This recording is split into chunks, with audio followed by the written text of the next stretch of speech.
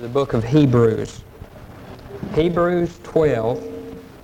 I will read verses 12 through 15. And tonight we will look carefully at a number of other passages of Scripture as well that will cast some light on this subject. Hebrews 12, beginning with verse 12. Therefore, strengthen the hands which hang down, and the feeble knees, and make straight paths for your feet, so that what is lame may not be dislocated, but rather be healed.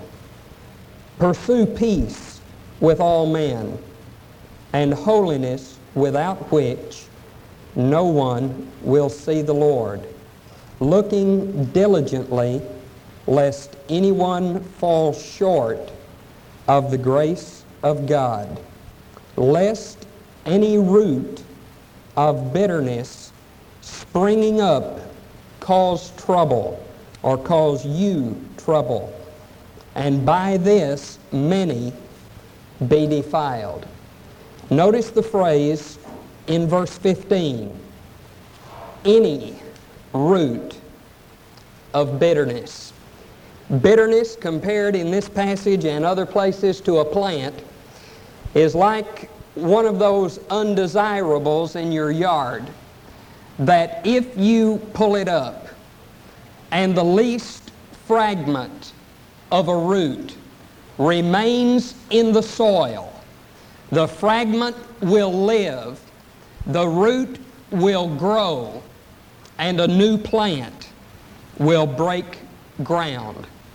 Like any other poison, any bitterness is too much. Any bitterness is too much.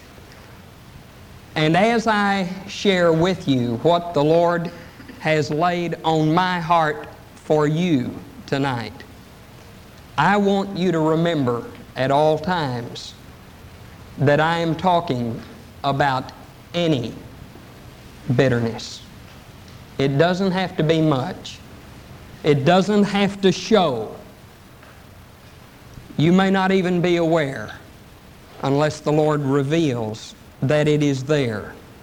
But I am talking about any root of bitterness. What stress is to our physical body, bitterness is to the spirit. It may begin buried like a small fragment, but it will work its way out, and it will demonstrate its presence in various ways. Make no mistake about the fact that according to Scripture, over and over and over again, bitterness is poison spiritually. It leads to ill will, it leads to hatefulness, it leads to vengefulness and confusion. And I believe that the ultimate result of bitterness in the life of a Christian is disillusionment. Disillusionment and disenchantment with the Lord Himself. It will destroy the ability to be happy, to be thankful, and to feel fulfilled in life. It will produce hatred. And in Hebrews 14:30, Proverbs 14:30, the statement is made, a sound heart is life to the body, but envy is rottenness to the bones. Bitterness will ultimately tear away at your physical health in a devastating way. You see, the moment you begin to focus in a bitter way on another person, or on another event, or on something tragic, or sad, or bad, the moment you begin to do that, you become the slave of the object of the bitterness. And as Bill Gothard teaches so quickly and so carefully, you will ultimately become like your emotional focus. What are they like? What is it that has hurt you? The wound is healed to all visible sight.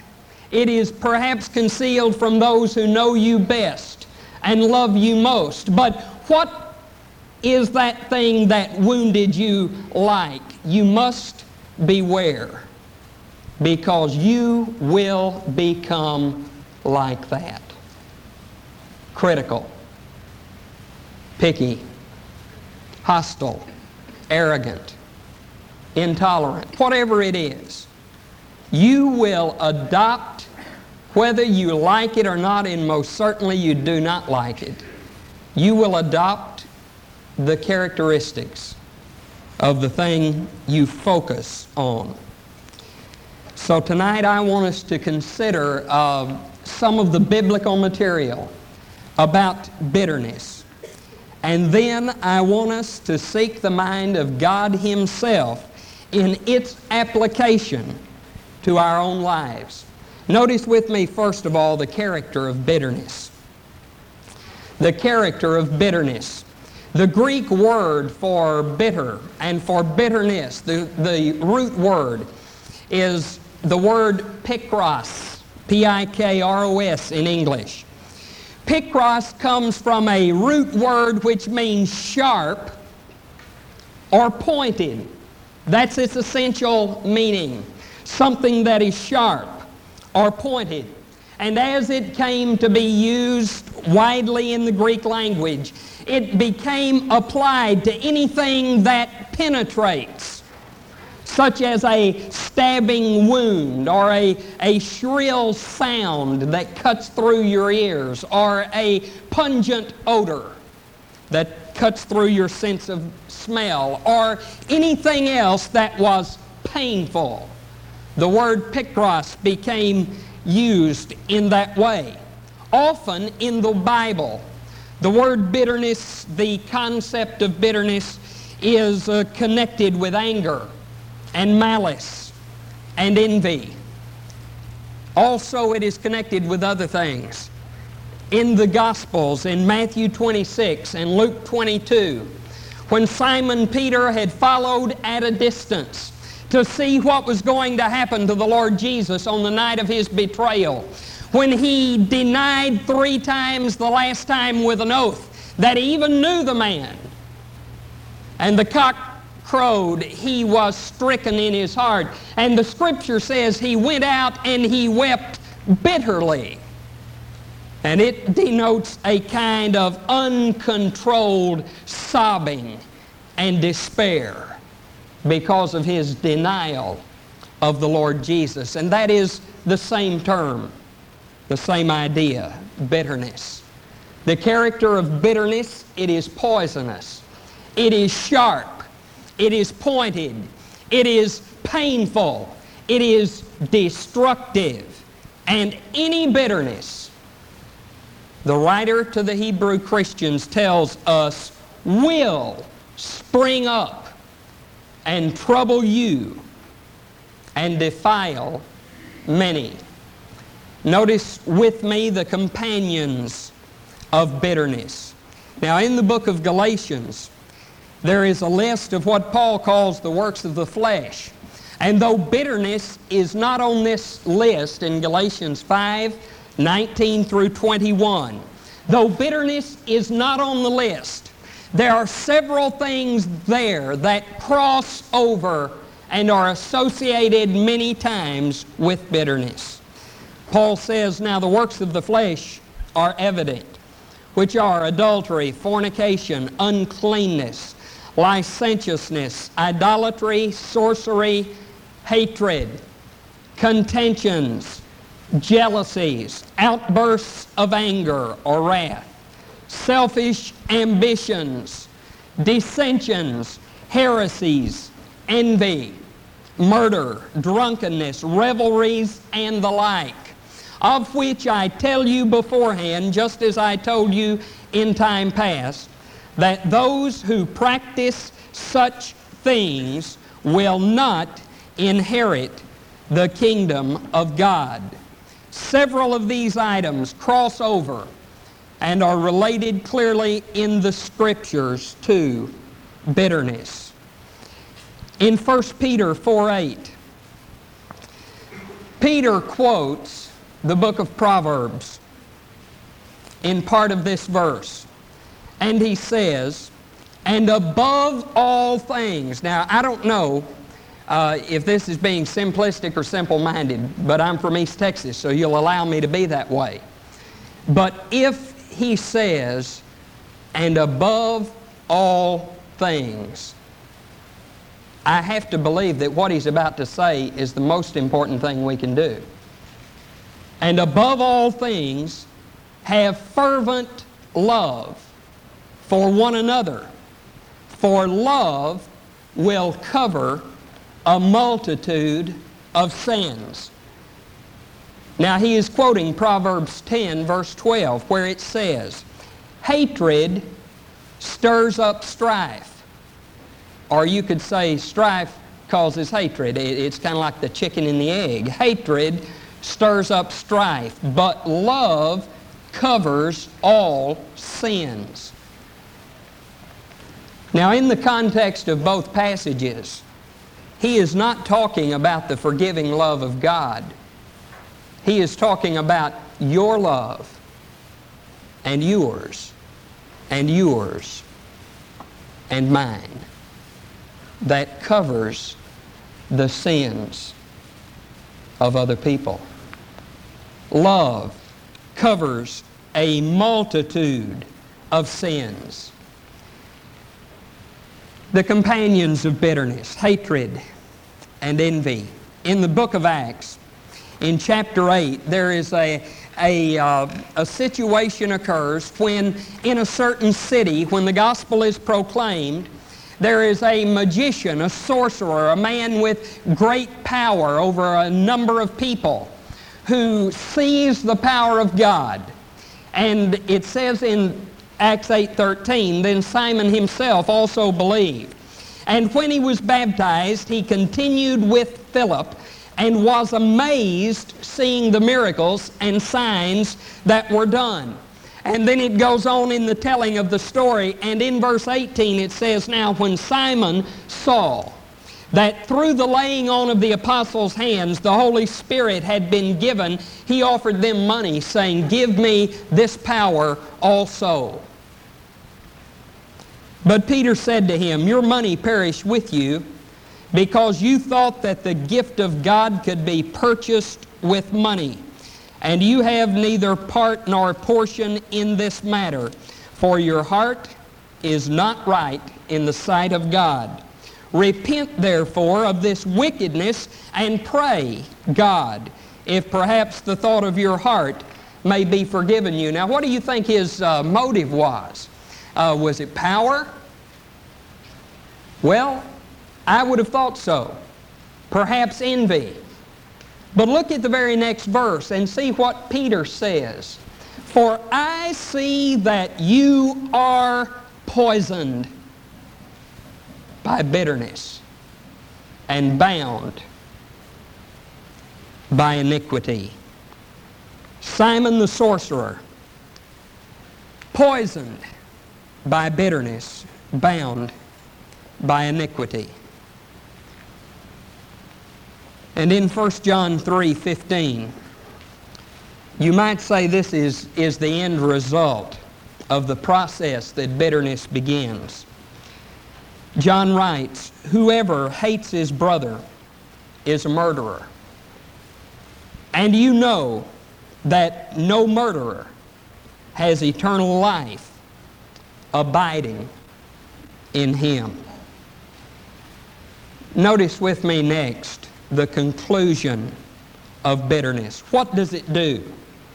In verse 15, he says, "Looking diligently lest anyone fall short of the grace of God, lest any root of bitterness springing up cause you trouble, and by this many become defiled." Like all things evil, bitterness is not worth the price that you have to pay for it. Bitterness is a costly item, and it is not worth the price. Like everything Satan offers, it is paid for in counterfeit coin that will crumble and leave nothing behind. And the sad thing about it is that the conclusion of bitterness is that you pay for it. You pay. The people you love pay. The people you touch pay. The people to whom you try to minister, they pay.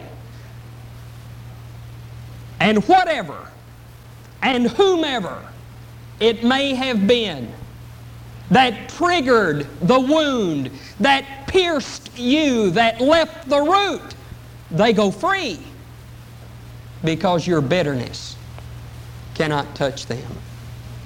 Your bitterness cannot reach them. This word trouble is a very interesting word in the Greek, and I'm not going to go into it very deeply, but I discovered as I traced it that it is used in literature specifically and almost uniquely to describe the way that a certain class of poisonous plants grow. So there's no question what the writer to the Hebrews was thinking about when he wrote it. The growth of a poisonous plant. And in the church, and in the home, and in the Christian life, bitterness will corrupt the faith. And it will corrupt ultimately the character of the church. Bitterness is the root. Hatred, envy, murder, whether that is acted out or whether the murder is held within. Hatred, envy, and murder are the stem, the leaf, and the flower of the plant. 1 John 3:15 again, as we just noted, says, whoever hates his brother is a murderer. And you know that no one in whom dwells the principle of murder has indwelling him the principle of eternal life. I want you to notice one other thing with me, and that is the correction for bitterness. I don't believe that anyone who has lived very long as a Christian could honestly say that they had never been confronted with bitterness.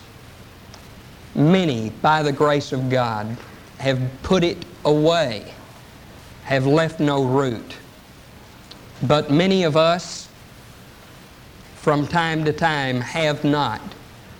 And buried beneath the skin, buried in seemingly dead soil somewhere, there may be a fragment or a root. Simply put, the correction to bitterness is confession of it as sin to Almighty God and heartfelt repentance, followed by renewed commitment to the Lordship of Christ.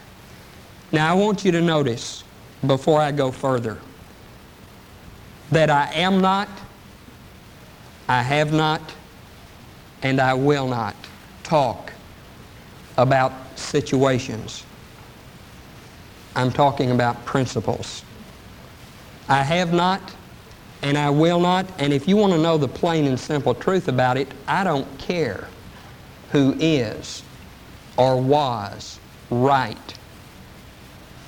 or wrong, or who did what, to whom, when, and with what results. Because you see, I am not the prophet of Jehovah railing against sin in the kingdom. I am your fellow traveler, your fellow sufferer, trying to share with you what to do when the battle is over and the dust is settled and the war is gone, but the root remains. And that is the only thing that I'm interested in. I'm talking about our reactions to life and what it does to us. Now today, the other things are not important. The only thing that matters is how you and I handle ourselves, not what someone else may have done. You and you alone are responsible before Almighty God for yourself. I would refer you to the book of Romans chapter 14. I spent a great deal of time in that chapter this afternoon. I'm not going to read it tonight. But repeatedly Paul says, how dare you judge the servant of another? For do you not know that before his master he either stands or falls, and if his master so chooses, he will stand, for he will make him to stand. And the point Paul makes throughout the chapter is, when you stand before God, He will deal with you, not with anybody else. And at that moment before the judgment seat of Christ, as believers, as Paul tells us in the book of 1 Corinthians chapter 3, our works will be tried to see what sort they are. And if they burn wood, hay, and stubble, then nothing will be left. But if through the fire they remain, there will be a reward. You are responsible before God for your actions and for your reactions. And we must always remember that nothing anybody else can ever do at any time justifies an ungodly response from us. You may trust God to take care of everyone else the same way that He will take care of you, but you stand before Him. I know how you may feel. You may, I have no doubt, that some of you are saying to yourself right this minute, but you, and maybe even God, just don't understand how I feel. There is nothing more devastating than to feel that way, than to feel that no one understands, and to be convinced of it. Notice in the chapter of our text, in Hebrews 12, I saw, as I just wanted to be sure I put the paragraph I selected in its context, I wanted to read the entire chapter, and I noticed, and really for the first time in this connection, verses 3 and 4. The writer says, "For consider him who endured so much hostility from sinners against himself, lest you become weary and discouraged in your souls. You have not yet resisted to bloodshed in striving against sin." And I beg you to hear the Lord Jesus say, "They scourged me until the bones of my back shone white against the sun, and nothing but ribbons of raw meat were left. They beat my face until my mother didn't know me. And they nailed me to a cross. And before I died, I said, Father, forgive them." And if you would know how far you must go in forgiveness, we are told repeatedly in the New Testament that the highest goal we could ever achieve would to be one with Him in His sufferings.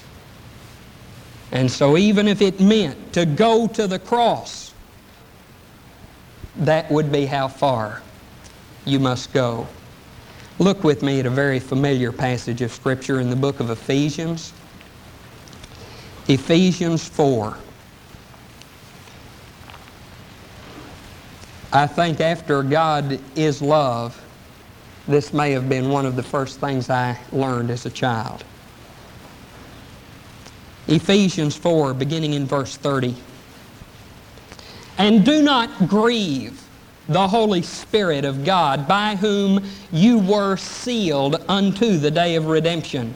Let all bitterness, wrath, anger, clamor, and evil speaking be put away from you, along with all malice.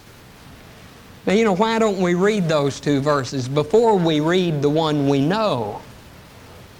And be ye kind one to another, tender-hearted, forgiving one another, just as God, for Christ's sake, has forgiven you.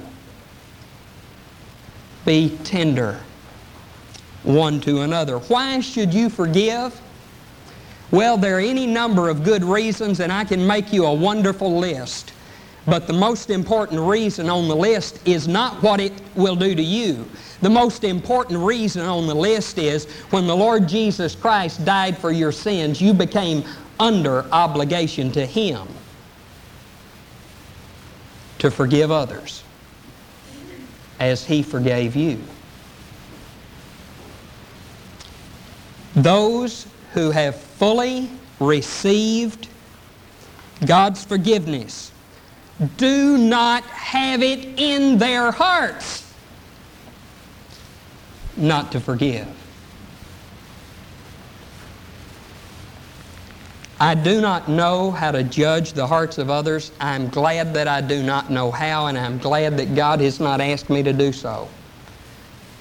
But a characteristic which troubles me deeply about a Christian, any Christian, is an unwillingness to forgive.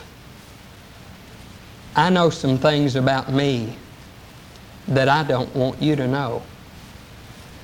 I know some things on the inside of my heart that I will never reveal, that God has found and dealt with at various times in my life.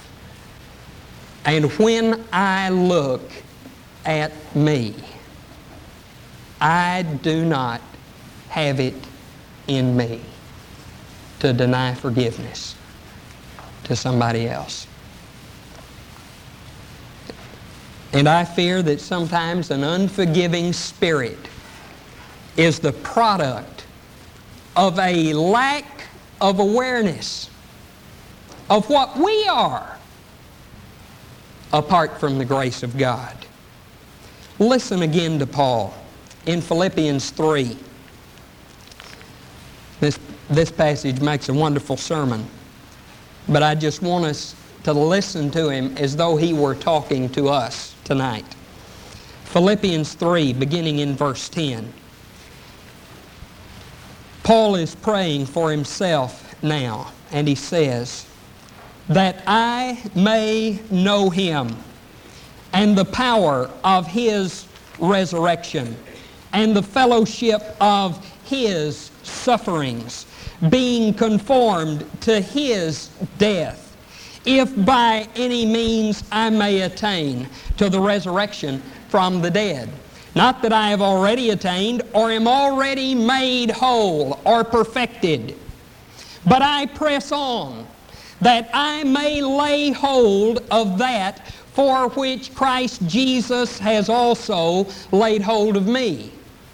Brethren, I do not count myself to have attained or apprehended, but one thing I do, forgetting those things which are behind, and reaching forward to those things which are ahead, I press on toward the goal for the prize of the high calling in Christ Jesus. Therefore, let us, as many as are mature have this mind. And if in anything you think otherwise, God will show that to you if you start moving in the right direction. Nevertheless, to the degree that we have already arrived or attained, let us walk by the same rule. Let us be of the same mind. How? But I know that it can be done because I've done it. Not always. Not with perfection. Not for a long time. But I've done it. And when I've done it, it was not a matter of time healing the wound while the root remained in place. It was a matter of confession and of repentance toward God. To forgive is to forget. Now, I mean forgetfulness not in the sense of dumping your memory banks as though something never occurred. Only God is capable of that. And if the Bible is to be believed, that's what God does with my sins when I came to Him for salvation. He deep-sixed them. He put them in the sea, and He lost them. That puts me under obligation to do what Paul says, to forget the things that are behind. Now, this is not in the message. This is free, but this is good. It is sin to remember what God forgets. It is sin to remember what God forgets. Now, that goes for your own sins. It is morbid and it is sinful to live under the weight of your own sins when you become a Christian. But it is sinful and it is morbid and it is unholy to remember the sins of others that are covered by the blood of the Lord Jesus Christ. Let me urge you, whatever it is, let all of it be covered by the blood of the Lord Jesus, and press on toward the prize of the high calling that He talks about. When Israel left Egypt, it is recorded in Exodus 15 that after they had been in the desert for a few days, they were hot and they were thirsty, and they had found no water. And they came to a place where there was water. But the first ones there realized that the waters were bitter. They were poison. They were alkaline. They could not be taken for nourishment. And the people began to cry out against Moses, "What shall we drink?" And Moses cried out to God. And it is recorded in Exodus chapter 15. So he cried out to the Lord, and the Lord showed him a tree. And when he cast the tree into the waters were made sweet. And there he made a statute and an ordinance for them. And there he tested them. Now that is a symbolic thing to me. It's a type of Christ. The bitterness of the waters was made sweet by the tree that was cast into the bitter waters. And I don't know your hurt, and I don't know your heart, but I know that the cross of the Lord Jesus put in the middle of your heart can do the same thing for you. No matter how bitter the pill, no matter how hard it may be to take. In the book of Genesis, and we'll not read a passage there, but in the life of Joseph, Joseph was the favorite of 12 sons. His father doted on him. His father loved him. His father lifted him above his brothers, and he was a spoiled young man, but he was just a boy. And his brothers, 10 of his 11 brothers, conspired to kill him. And under the counsel of the oldest, instead of killing him, they sold him into slavery in Egypt. You know the story. Years pass. He goes to the house of a soldier, and the soldier's wife lies about him, and he lands in prison where he sits for having done nothing for years. But ultimately, God lifts him up and places him by the right hand of the king of the greatest nation in the whole world. And then sometime later, through the providence of God, his brothers find their way to him. And when finally he reveals himself to his brothers, they tremble with fear. And they began to make excuses, and they began to tell lies about their father, and that their father said, "You should forgive us." And Joseph, I can see him, he must have held his hands and said, wait, you meant it for evil, but God meant it for good, to preserve much people alive. Now, how many reasons did Joseph had to become embittered and soured on life? But he never lost sight of the fact that even when he had no answers to his questions, God was still around. And He is still around for us, too. I can hear you still say, as I have said, but I just can't put it all behind me yet. Then, like any poison of any kind, it will, not might, bitterness will ruin you and everyone with whom you are intimate and everything that you touch. You cannot put it behind you. But as you came to the Lord Jesus Christ as a poor and needy sinner with no merit, you may come to Him with guilt, you may come to Him with bitterness, and He can take it away the way He took away your sins and saved your soul. You can't, but He can. Paul, again in Philippians 3, said, "Forgetting those things which are behind, I press forward toward the prize of the high calling in the Lord Jesus Christ." Now, I have shared some things about bitterness with you, and I wanted to wait until now to say this. Even though I wanted to say it first, it would have put a different light on the message. And I felt that first I must say directly what I believe the Lord led me to say to you. I have approached tonight with fear and trembling.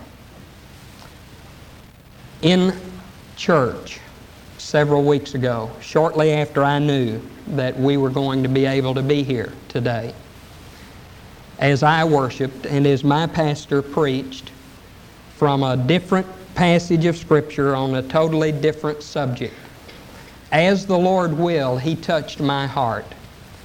And in the space of a few minutes, and I want you to understand that this is not an experience that I have. I believe God gave us the Bible to teach and to preach, and that it is a fairly safe mode of operation to teach and preach the Bible at all times. I do not feel that I have to wait before Him for Him to dictate something to me before I preach. That's not where I'm coming from. And one of the reasons it was so devastating to me is because that usually does not happen. But in the space of a few minutes, I knew what I had to say tonight. I approached it with fear and trembling. And even in that service, I'm afraid that I embarrassed my wife and I embarrassed myself a bit, because for no obvious reason I wept. And I wept not for you, but because the Lord had to finish breaking me. He had to take out more than one root of bitterness before I would be able to share anything with you. I'm 38 years old almost. Not so old, not so young. It's been 20 years since I have stood before any group with a manuscript. I was so reluctant to commit anything beyond the barest of this to paper that I was not able to do it until this afternoon. And I had no time left to transfer anything to the kind of notes that I usually use. I want you to know that nothing that I have shared with you has not first cut deeply to the roots of my soul. I too, with no desire to be melodramatic, but I too have stood in the ashes of all of my hopes and my dreams and my desires, feeling alone, forsaken, betrayed, abandoned by God and man. And I cried out, why? And even though I did not see Him, nor could I sense His presence, God was there all of the time. I didn't think He was. But I know now that His tears mingled with mine, that He caught them all, as Scripture says, in a bottle, and that in His time He will use them to water the seeds of a new hope and a new dream and a new desire. I knew that I was alone, but God was there, hurting with me and for me, sharing my grief. And as He always does, not when we want Him to, not when we tell Him to, but in my very darkest hour, at what I thought was the last possible moment, when I saw hope die, He acted. And for only a moment, I saw His hand, and He preserved me and mine whole, not in pieces, but whole and complete. Hear this, please. I still don't have those answers. I still don't understand. God doesn't explain Himself to me, but I trust Him.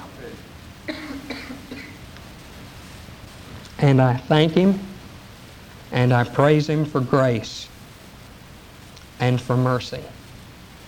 I am not there yet, but I want to be able to say with Paul that the thing I care most about is that I may know Him and the power of His resurrection and the fellowship of His sufferings.